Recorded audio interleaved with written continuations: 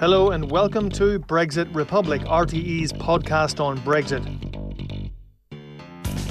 I'm Tony Connolly, RTE's Europe editor in Brussels. I'm Sean Whelan, RTE's correspondent in London. And I'm Colm O'Mungoyne, RTE's deputy foreign editor in Dublin. Each week, Brexit Republic assesses all the latest Brexit developments in Brussels, London and in Dublin. This week there's been plenty of sound and fury as both the EU and UK limber up for those all-important future relationship negotiations starting next week. In Brussels, EU members formally adopted their negotiating mandate, while in London, the UK responded with its opening position.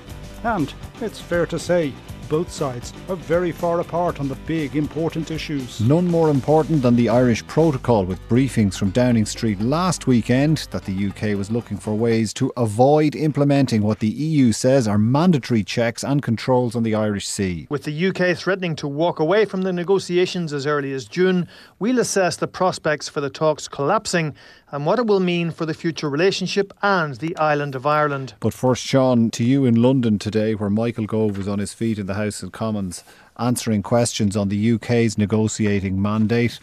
What kind of a tone was he striking with regards to the negotiations? Was it the hardline tone we've heard from the UK before? Was it more conciliatory? And what did he have to say about Ireland? Well, certainly in terms of the briefings that had gone before it in the past week, this was quite an emollient statement by Mr. Gove, who, as we know, is a very skillful parliamentary operator and orator. He wasn't turning on the rhetorical flourishes. He wasn't laying into the EU. He was putting down very firm markers on things like level playing field, like European Court of Justice, like fisheries, the areas that have been well flagged as the potential flashpoints, the most likely flashpoints, and the areas where the UK is most insistent on digging in its heels.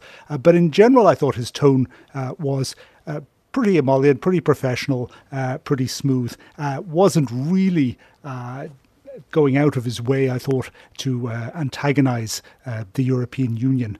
But he did have a few hard things to say, but none of it particularly surprising. He has said, and it's been said in recent days, that all the UK is asking for is the same treatment that has been given to other trading partners of the European Union, and that the UK feels it's unfairly burdened by European conditionality, which hasn't been at play in other trade agreements. That seems to be one of the main planks in what he was saying in the Commons today. Yeah, that is the UK's view on how this process is starting to line up. On the other hand, the European Union's view is we've never offered a deal like this to anybody else, so it is without precedent the range and scope and depth of the deal that you would expect us, the European Union, to impose additional conditionality along on with that, because, reminder to them, in the documents published this week and in the statements by Michel Barnier, the UK is not a European Union member state, and therefore it doesn't get all the nice stuff that EU members do get. It is going to take a lesser deal, a lesser situation, and the nature of that deal that they end up with will come with strings attached. It just depends. Barnier spoke of a mechanical relationship between what you seek agreement on and the amount of conditionality that comes with it. But also they are been stressing right from the political declaration last year this issue of the geographical proximity, and that is a really important thing from the European side, and they're saying that's why it's not like other agreements with the Japanese. I mean, Barnier was asked on, I think it was Tuesday or Wednesday, I'm losing track of the speeches and the outings of these guys at this stage, but he was asked about why isn't there a fishing agreement between Japan and the European Union, or Canada and the European Union. And he said it's very simple. We don't share coastal fishing resources with Canada or Japan. That's why we're insisting on having a fisheries agreement there. The British side, Mr. Gove, and we know he comes from a fishing industry background himself, he was very strong on this, saying there's no way we're going to have a fisheries agreement and link agreement on fisheries to trade and a free trade agreement. So they want to completely separate those things out. That goes against the both the letter and, I guess, the spirit of the political declaration that was issued last year, and of course the EU's own negotiating mandate that was signed off by the ministers on Tuesday. Tony, the options that were offered way back in terms of trading arrangements to the UK, or how they were characterised, was you can either have Canada or Norway.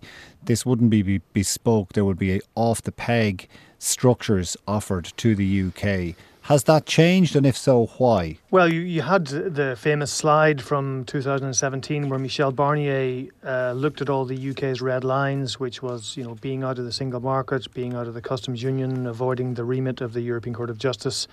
And when you applied all those red lines, what you were left with was basically a basic free trade agreement like the one that they had with Canada, which is most of the tariffs abolished, but some tariffs on sensitive agricultural products, and significant restrictions on services between both sides.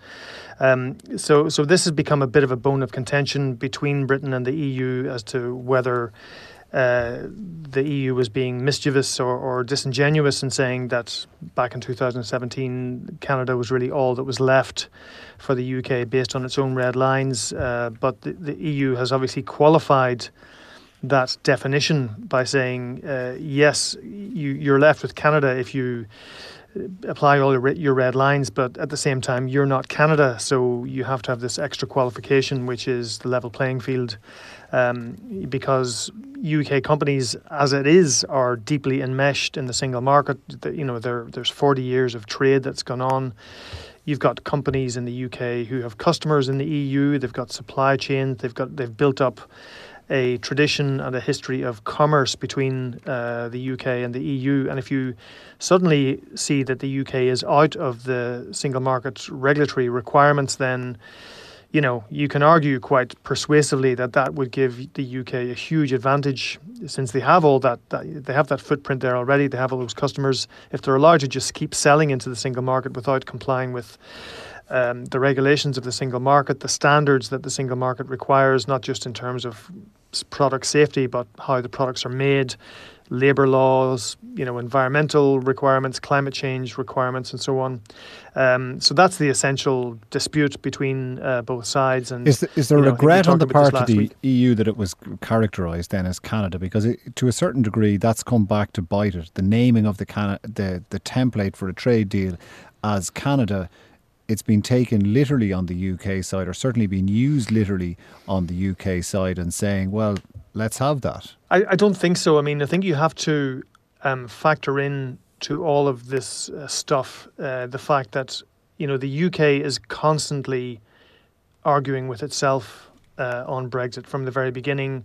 It's a lot of the pronouncements by the UK government, the establishment, the press, are all part of a political sort of toxic environment where you have to keep ramming home that Brexit's a good idea and that Britain is going to succeed at Brexit, whereas the EU takes a much more patrician, somewhat calmer approach to this, saying, well, you can say what you like, but you want a free trade agreement with us, then these are the terms on which you have that agreement. And as far as your red lines are concerned, it looks like a Canada type agreement. If you wanted higher alignment and higher access, then that requires higher alignment, and that gets you closer to Norway. But ultimately, both sides now accept that it's going to be a fairly bare bones free trade agreement, and both sides now accept that was going to mean friction. And the big difference nowadays is that Boris Johnson doesn't mind friction, whereas Theresa May did her level best to avoid friction. And that was when you got the whole kind of cake argument back in the day. But you don't hear too much about cake at the moment, although some commentators are ready today, looking at what the UK mandate says, they do seem to want quite a bit of good stuff. They do seem to want quite a bit of access. And in terms of the level playing field, what they're saying is, well, we're two sovereign equals. We'll arrange our own regulatory and standards regime, and you'll just have to trust us, and we'll trust you. And there was a briefing this afternoon for European journalists in Brussels with the UK mission, and the word that kept cropping up was precedent. These are all things that have a precedent in existing free trade agreements with Canada, with Japan, with South Korea. But of course, you keep getting knockback from the EU saying, well, the UK is not like Canada or Japan or South Korea. Sean Michael Gove was speaking in the Commons today. He was also fielding questions. But in advance of him speaking, there were briefings coming out of Number 10 that Brussels itself had dropped elements of the political declaration when it published its own negotiating mandate this week. And therefore, Britain on its side is entitled to be selective with what's in the political declaration as well. Can you explain what the emphasis is on the UK side of things in terms of what it doesn't really want to cleave to in the political declaration, and what they're saying about how Brussels has departed from the terms of the political declaration as well? Well, I'm not sure what Downing Street is on about, to be honest, because they're using the political declaration one way for certain purposes and another way for other purposes. For example, when all the talk in Brussels was it's going to be really hard to finish the deal by the end of the year. I don't think we'll get to everything. Really, this thing is too much to try and fit into 10 months. The British were saying, the political declaration says it has to be done by the end of the year. The EU have signed up to this. They're committed to that, and they just have to get on with it and deliver. But then if there's things like the Canada-type free trade arrangement, or having a role for the European Court of Justice, only incidentally in terms of interpreting EU law, being the final arbiter of EU law, so that EU law does not end up being interpreted by some other quasi-judicial body that is outside of the European Union.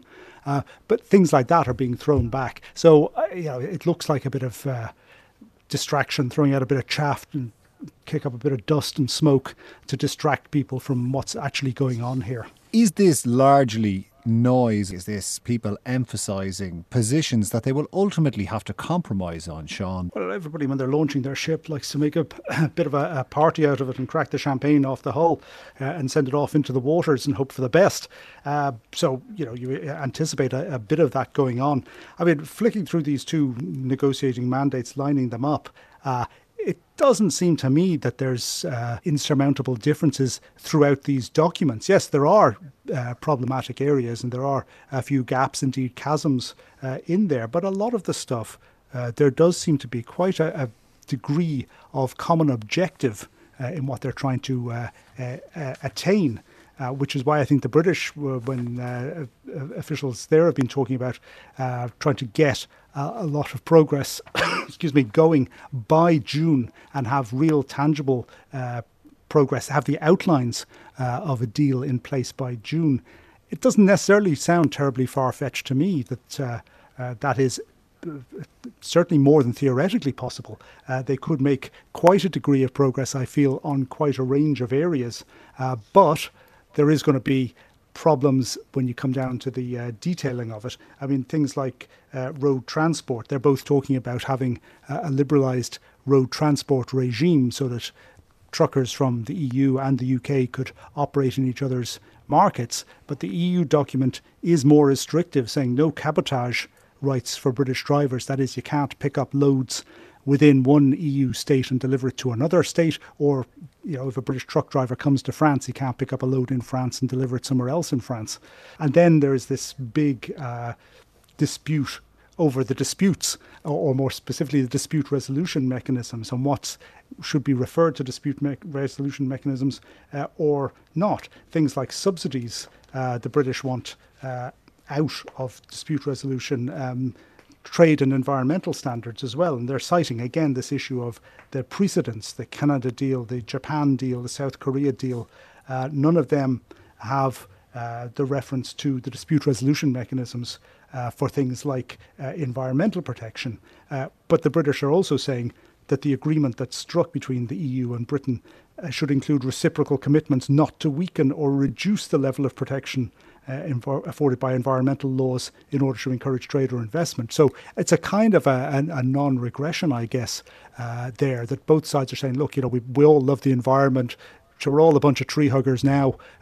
Let's have it written down here that we're not going to do anything that will be damaging to the environment as we each strive to do a bit of competitive trade with each other. That all sounds fine. But how do you regulate it is an issue here. And if the British are saying we don't want it to be regulated by anybody, we're back to that issue of, as you said, trust us. And then there is this thing about the geographical proximity, and I think it is a genuine issue here. I don't think this is something that is being made up by the European Union. I mean, we've talked before on this podcast about Canada plus and plus, and the myriad of pluses. It's all those extra pluses are the things that you build on top of the Canada deal. So if the Canada deal is a template or a model that you take off the shelf, and that's what the British are suggesting, let's start with this and then add a few pluses into it. Well, it's arguing over the pluses more so than necessarily the content of the Canada deal, which is how I see this thing starting to evolve forward. But Sean, I'll come back to you for some of the reaction you've got from MPs from Northern Ireland with regard to some of the discussions in Michael Gove and the implementation of the Irish Protocol. But Michel Barnier thumped the podium at one point earlier in the week, Tony, in his frustration with the talk about the Northern Ireland Protocol, its circumvention by the UK, non-implementation and non-construction of the necessary infrastructure to carry out checks. How great a source of frustration is this within Brussels, something that I'm sure people over there thought was put to bed, and indeed here in Dublin thought was put to bed back in the withdrawal agreement? Yeah, I mean, it has grown in stature, that particular worry here in Brussels. It's certainly become a bit of a totemic issue in terms of trust, and I was actually surprised on Tuesday when EU foreign and European affairs ministers came to Brussels to formally adopt the mandate, how many of them actually referred to the Irish Protocol. Michael Roth, who's the German European affairs minister, said, "My message to my friends in London is keep your promises." So they do see this as a cause and an issue of trust. If we're going to build a future relationship based on trust, then how can we trust you if you are already welching or backsliding on the protocol, which is something you have agreed and is now internationally legally binding? I mean, Michel Barnier was banging the podium more in relation to saying that every word counts in the political declaration, but he was certainly very robust in his comments on the Irish Protocol. He had a real swipe at Brandon Lewis, the new Northern Secretary, who on his first day said there would be no border in the Irish Sea. He said basically he would invite Mr. Lewis to read the withdrawal agreement and read the commitments that both sides have entered into. There is a suspicion, I think, that the UK is being a laggard on this issue, in the hope that later on this year they can kind of use the protocol as a bit of leverage in the free trade negotiations. If they start building infrastructure immediately and start putting IT systems in place to accommodate checks and controls on all that traffic coming across from Great Britain to Northern Ireland, then you might argue that they're just meekly complying with what they've agreed to, rather than trying to get some more leverage. I mean, the point here is that, and there was again the House of Lords EU committee was in Stormont this week, talking to stakeholders like Belfast Airport, Belfast Harbour, the head of Stenalink Haulage Association in Belfast. I mean, they were all frantically saying to the Lords who were in the committee, look, we are going to be facing massive disruption, wholesale changes to the way companies do business, wholesale paperwork mountains, costs, checks and controls. We're not able to put in place the processes until we know what the UK government is going to do about it. And once you do put in processes, they will reflect the added bureaucracy, and added bureaucracy means infrastructure. So all these things are connected, and this was something that Michel Barnier talked about, and Simon Coveney as well when he came over on Tuesday. We need to see evidence of infrastructure happening, because if there is evidence of it happening, it means that the UK is kind of crystallising what its obligations are. But you can see that this is going to be a massive undertaking for the UK to I mean, there are 12 sailings a day between Belfast and Carnryan on Stena-Link sailings. Thousands upon thousands of consignments. A lot of it mixed consignments, so there might be different kinds of goods that would attract a different tariff or a different regulatory requirement. A lot of these goods might be going to what they call a dead-end host, which would be a supermarket like Asda, where that's where they end up. They're not going to go anywhere else. But you have to check all these things, and you have to have systems there in place to know that they're not going to go anywhere else. And again, the suspicion is in Brussels that the UK wants to use the Joint Committee, which is going to implement this whole thing, that they want to use that to try and reopen the negotiations and try and whittle down the degree of checks and controls that are there. The EU's response to that is, you've agreed this. Secondly, the UK already implements the EU's customs code for rest of world freight. You just need to do it in Belfast and Larne and Belfast Airport, and you need to scale up the way it's done. Sean, I think the questions being asked by Northern Ireland MPs in the Commons today of Michael Gove was, what's going on here? We're none the wiser. They're still asking questions. We're months on from the signing of the withdrawal agreement and the release of the political declaration. Negotiations are going to begin next week. The clock is ticking down towards the end of the year, indeed the middle of the year, and MPs in Northern Ireland, who presumably are having their constituency offices' doors thumped by businesses, are asking what's going on here. They are asking what's going on, and some of them, and when I say some of them, I mean Claire Hanna from the SDLP told me afterwards she's none the wiser, having listened to it, and put down a question herself to Mr Gove in the session this morning. Essentially, he was saying two things, and this mutually contradictory, or so we believe at the moment, saying to the likes of Jim Shannon from the DUP, there will be no border in the Irish Sea, but also saying to Claire Hanna and others, we will implement the agreements that we've already made, and we will stick by our international treaty obligations. So the official answer on the ball hop in the Sunday Times last weekend about are you going to not implement the Northern Ireland Protocol, the official answer is yes, we will implement it because we have signed up to this and we've ratified it, and it's an international treaty, and we always implement things that we've agreed to. On the other hand, he's still saying there won't be any border in the Irish Sea. So, wait and see what happens is the answer to that one. What kind of checks will there be? Border. There have to be checks. We know there have to be checks. And indeed, some of the British officials have been talking about building infrastructure to check goods coming in from the EU, thinking about the east coast of the UK, of England in particular, checking what's coming in that way and saying, we have to build infrastructure for that. A lot of it will be computer systems because a lot of this paperwork and pre-approval for moving goods can be done electronically. But, somewhere along the line, some trucks at least have got to be opened occasionally to check that what is declared electronically is indeed what is going through.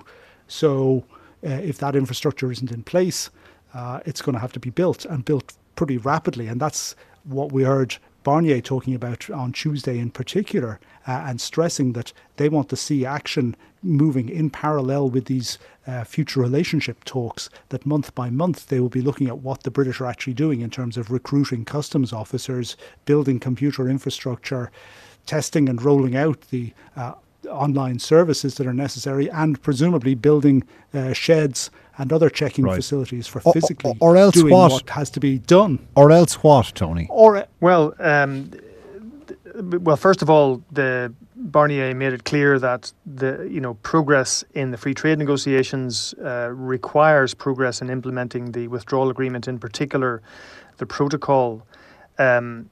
So they can slow up the free trade negotiations if they feel that the UK is backsliding on its commitments. That's priced in already. By the EU's own assessment, they don't even think that the full agreement will be concluded by the back end of the year. The UK has projected itself as being pretty sanguine about the idea of an Australia-style deal, aka no deal. So where's the leverage? Well, ultimately, the UK is, projecting itself in the world as an independent, sovereign country, but one that you might like to trust in international agreements. And certainly, if the UK breaches the first treaty it has signed as an independent country, then that's not going to look very good. The EU, through the withdrawal agreement, there are dispute mechanisms that they can take up. The ECJ can get involved if the UK is not implementing the protocol that's stitched in there. Action can be taken through the UK courts as well. Civil servants have to obey the law, and the UK law says that they have signed up to the protocol, and the protocol requires checks and controls on goods going from Great Britain to Northern Ireland. So, this is not something that you can necessarily take lightly or sort of shrug off with a, well, we're happy to be out anyway. I mean, the obligations are there, and there are definitely legal routes open to the European You're reminded Union. maybe of the last weeks of June in 6th class primary school, where the behaviour among some of the lads gets a bit obstreperous on the basis of teacher can't touch them anymore. Well, the teacher... Yeah, but they're all heading for the big can. school, aren't they? So their reputation might precede them. So the big school in this case is the global trading environment.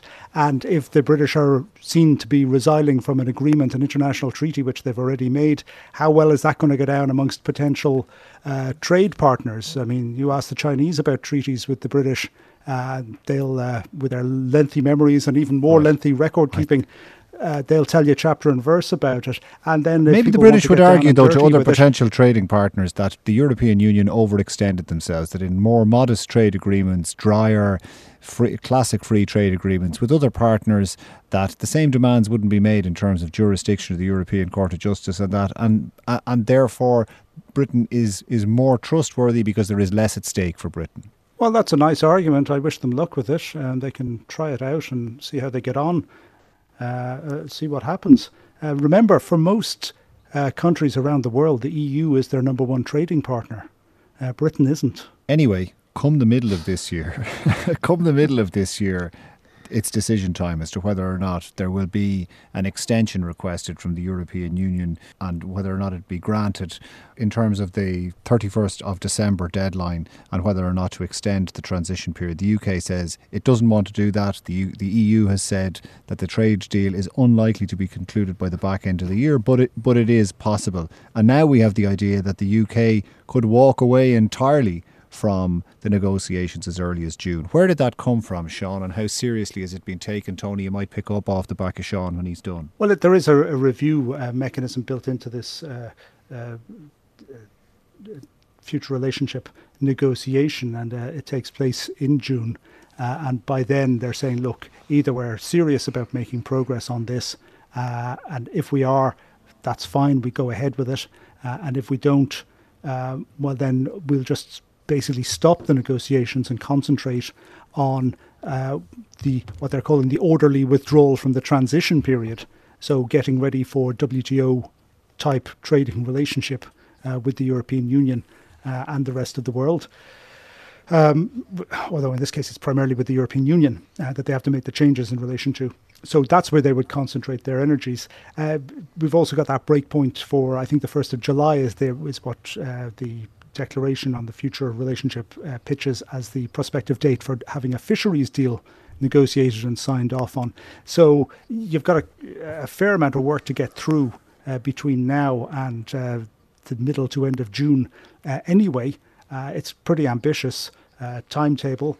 If there is progress in it, that breakpoint, as I say, is already built into the timetable, and that's also the point at which they were theoretically supposed to ask for an extension if they wanted to have one, although the British have made it very clear they don't want to have any extension to the talks process. Michael Gove, referring back to his old days in newspapers, saying, when I was an editor in papers, I didn't set deadlines to torment journalists. I set them because we had to get work done and get newspapers out. Yeah, I mean, I think just to follow up there, the EU's response to that threat to walk away, it was very polite and a little cool today, because the European Commission was asked about it at their daily briefing, and they just said, well, we've noted the UK has published its mandate and we look forward to the negotiations starting next week. But the point was made that, if the UK does go for a very basic free trade agreement, then there's going to be a fair amount of friction anyway. So at what point does no deal planning become bare bones free trade agreement planning? The plans are going to have to be rolled out anyway. So you may as well be hung for a lamb as a sheep in that regard. I mean, I think it is really going to get very interesting in the second half of the year, because they will have got over the the rendezvous of June. If the talks are still going on, then we will be we'll start feeling pressure of getting a deal done by October to give everybody time to ratify whatever is agreed. And that's why the French have been so persistent on the level playing field issue. Emmanuel Macron, the president of France, knows that he cannot cope with a political situation where the UK gets a nice deal and Brexit is deemed at the end of the day to be something of a success. He's going to be running for the presidential elections next year, and he's going to be up against Marine Le Pen again. So, there's a lot at stake for a country like France to hold out and to be as tough as possible with the UK. For a country like Ireland, which is so exposed to UK trade, the temptation will be, look, we need a deal. We need to get this over the line. We've got to start being flexible. So, of course, the EU and all the ministers who came here on Tuesday kept up the mantra of EU unity and solidarity. That could really come under strain in the second part of this year. And of course, the UK knows that, and they will be doing everything they can to try and pick off one member state after another bilaterally to try and gaslight them into taking a more pragmatic approach to certain issues. So next week, negotiations begin. David Frost is off to Brussels. Sean, you're going to be there. How many people is David Frost bringing with him, roughly? And what do we expect to come out? Well, he's bringing about 100 people. So, quite a few rooms in the Berlaymont. I presume that's where they're going to be meeting. Will be filled up. They'll be split into different teams. I mean, there's about 10 different tracks to be negotiated, and they're all going to be negotiated in parallel. So I presume it's going to be both sides sitting on either side of a table, shoving piles of paper back and forth to each other, digesting them, then coming back into the room and seeing where else they can do back and forth, what areas of progress they can make. And then there's another round of talks scheduled for here in London on the 18th, day after St. Patrick's Day, in which case they will pick up. Now, if things were to blow up amidst a lot of hysterical shouting and grandstanding, you could have something falling apart very, very quickly. But I somehow don't think either side are interested in doing that. And I think an indicator of that was that tone struck by Michael Gove in presenting this negotiating mandate today. And as I say, when you start working down through the pages of both sides, you can see there's a lot of preparatory work has been done already. So then it's time for the trade negotiators to get on with crunching the details. And an awful lot of trade talk is detail, really mind-numbing, soul-destroying detail, according to people who've done it in the past. But if there's a will, there's a way to get a lot of this done, because of the fact that Britain is a country that's leaving the European Union rather than a country that is trying to get closer to the European Union. And so when we talk about precedents, and we've said about this before, it is an unprecedented situation that a member state is leaving. So that calls for a different approach from the European Union, rather than just taking precedents off the shelf, although no doubt they will be doing some of that as well, because it would help speed up the talks. But that lack of precedent for a member state leaving the Union and new barriers being inserted rather than old barriers being taken away, that is a different type of situation and will call for a different type of trade talks. Gross, unbelievable, bizarre, unprecedented. That's it from me, Colm Ó Mongáin, RTE's Deputy Foreign Editor in Dublin. From me, Sean Whelan, RTE's London correspondent, here in London for the moment. And from me, Tony Connolly, RTE's Europe Editor in Brussels. I'll be taking a couple of weeks paternity leave, but I'll be back with you and we'll leave the podcast in the very capable hands of Colm and Sean. Thanks for listening.